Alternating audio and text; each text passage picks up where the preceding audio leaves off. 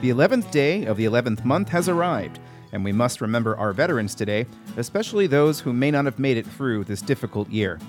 The November 11th, 2020 edition of the Charlottesville Community Engagement Report is dedicated to their memory.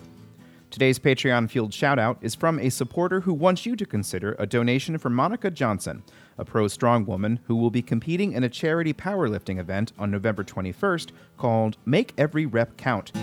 Gregory Carey Medlock is donating 30 cents for every pound that Monica swats to the Blue Ridge Area Food Bank. You can choose between 3 other charities. Learn more at Shenandoah Power. Sponsors are accepted through November 14th. There are another 1,594 new cases of COVID-19 reported by the Virginia Department of Health this morning. That brings the 7-day average for new daily cases to 1,524. The 7-day average for positive test results remains at 6.2% statewide today. There are another 11 cases in the Blue Ridge Health District reported today, bringing the 7-day average to 26. The percent positivity for the district for PCR tests has increased to 2%, up from 1.8% yesterday. Governor Ralph Northam is asking Virginians to continue to follow health guidelines to stop the spread of COVID-19, but said yesterday at a press conference he is not likely to impose restrictions. We're seeing a rise in cases and in percent positivity, which is now 6.2% statewide, and we're also seeing a rise in our hospitalizations. This is very concerning, especially because it is getting colder. The holidays are approaching, and the temptation to gather with other people is high. Northam said the VDH continues to be concerned about Southwest Virginia, where a high number of cases were reported late last week. In Wise County, the 7-day average for new daily cases per 100,000 population is 65.8. That figure is 52 for Washington County, 57.7 for Scott County, and 59.3 for Russell County. For comparison, those numbers are 7.8 for Albemarle and 19 for Charlottesville. Our team has been in communication with health directors in Southwest Virginia about the spread in that region. We're focusing on a communications campaign to emphasize the importance of doing the things that we know work, avoiding indoor gatherings, washing our hands, and wearing face coverings. Northam reminded the public that Virginia has a mask mandate in place for indoor spaces. While we are concerned about Southwest Virginia, I want to remind Virginians that we're seeing rising cases in other regions and around our nation as well.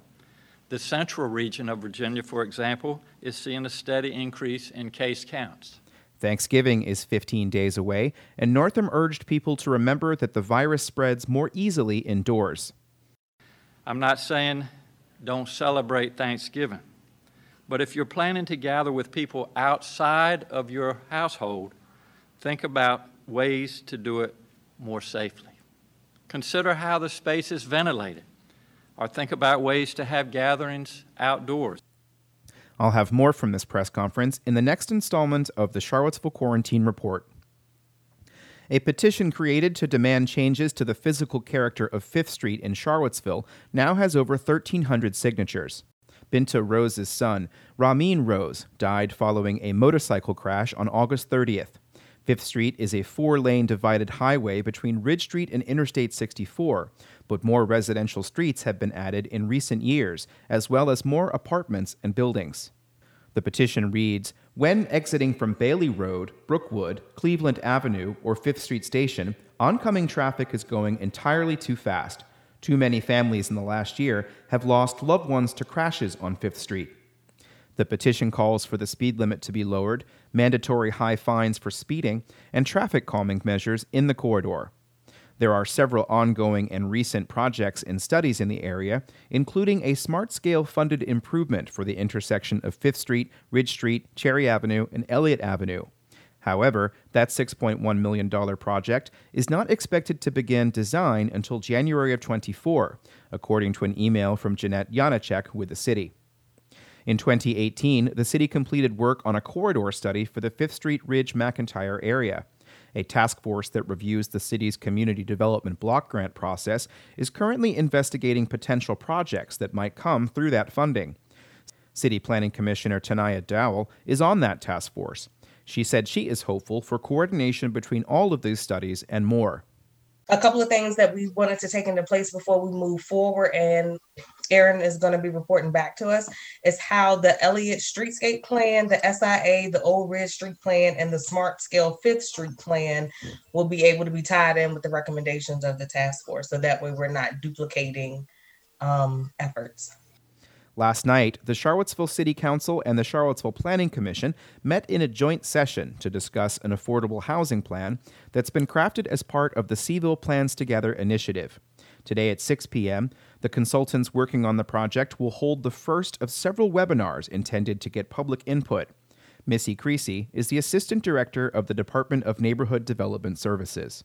We've all been working on this for quite a while, and this is the draft that is out there for comment. We're looking forward to hearing what the community has to say about this. You know, we hired the consultant team who does this day in and day out, and they're providing recommendations that they feel would be helpful to the community. Among those recommendations is a commitment to spend $10 million in city funds on affordable housing for each of the next 10 years. Another is to collaborate with communities throughout the area. That concept has the support of Planning Commission Chair Hosea Mitchell. The urban ring is where we're going to be able to most effectively address this problem. We cannot do it just inside Charlottesville, so collaboration is going to be very important.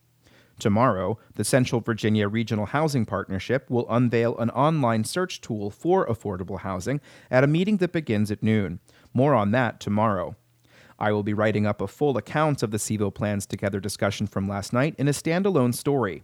Comments will be taken through December 2nd.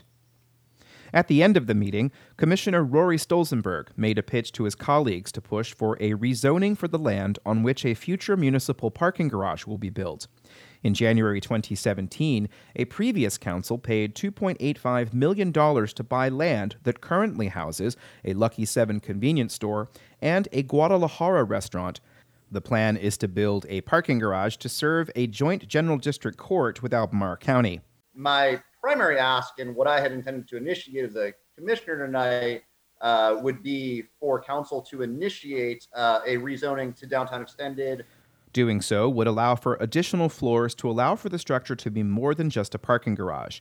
A request for proposals to design and build the garage has not yet been issued, and Stolzenberg said he did not want the possibility to go away. City Council will hold a work session Thursday on the capital budget for next year. An interim city attorney, Lisa Robertson, said the elected officials will have to weigh in. The current year's capital improvement program allocated $2 million to the parking structure and anticipates an additional $8 million will be allocated next year. It's going to be a financial decision, and I have not talked to staff about whether it's possible. It sounds like there's a good consensus that people would like to see more done with this property. And I think you need to, you've made council aware of, again, of your strong feelings. The commission made a motion to request the rezoning. Councilors were present for the discussion. You can hear the whole 40 minutes of the conversation on my SoundCloud page. There's a link in the newsletter. There's no meetings today, but let's preview something that's happening on Friday. The newest school at the University of Virginia is the School of Data Science, which was created after a gift of $120 million to the university from the Quantitative Foundation, associated with Jaffrey Woodruff.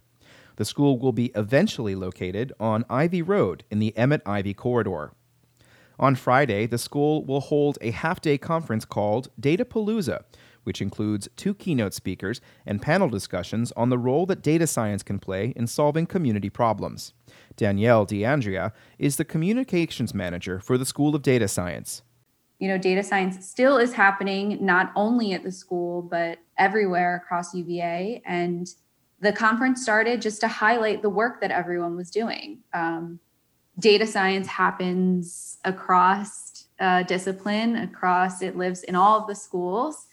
So the conference started as a way to highlight all of the great work that students, faculty, staff were completing. DeAndrea said the free conference will be virtual, which will allow for an unlimited number of viewers, as opposed to being limited to the 300 who can show up in person. The first keynote speech is on the positive impact of data science on emerging and re-emerging disease, COVID-19. The speaker is John J. McGowan. He's the Deputy Director for Science Management. He works at the NIH, specifically at the National Institute of Allergy and Infectious Disease. A panel discussion called Data Science That Works With and For Our Communities will include presentations on the Charlottesville Housing Hub, Improving Open Data, and the Center for Civic Innovation. What that panel will be talking about is just how we can use data to better inform community and community work, and how we can partner as data activists to make things more open, more accessible, what we can do to really move community work forward. So I am really excited to see that panel happen. Visit the Datapalooza website to learn more, and we'll have more of a preview in tomorrow's program. And that's it for this edition of the Charlottesville Community Engagement Newsletter and Newscast. I'm your host, Sean Tubbs. If you have enjoyed this program, please consider sending it on to somebody who you think might be interested in listening to it. This, as I said, this is Veterans Day, and this is a day to think about those that are no longer with us, especially those who served our country, and the service of those who served other countries as well. I'm Sean Tubbs, your host, and I'll be back tomorrow with another installment. In the meantime, stay dry and stay safe.